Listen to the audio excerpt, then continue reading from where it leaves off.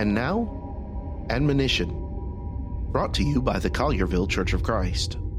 Jesus quotes the prophet Isaiah when he gives an explanation for why he teaches in parables. In Mark chapter 4, he says this in verse 12, "Seeing they may see and not perceive, and hearing they may hear and not understand, lest they should turn and their sins be forgiven them." His emphasis is some people, because of their bias, will come to the parables or the Word of God correctly spoken, and they won't understand it.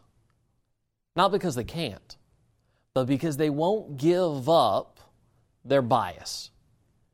May I encourage you, come to the Word of God with an open heart and an open mind, and you can understand what Jesus said to you.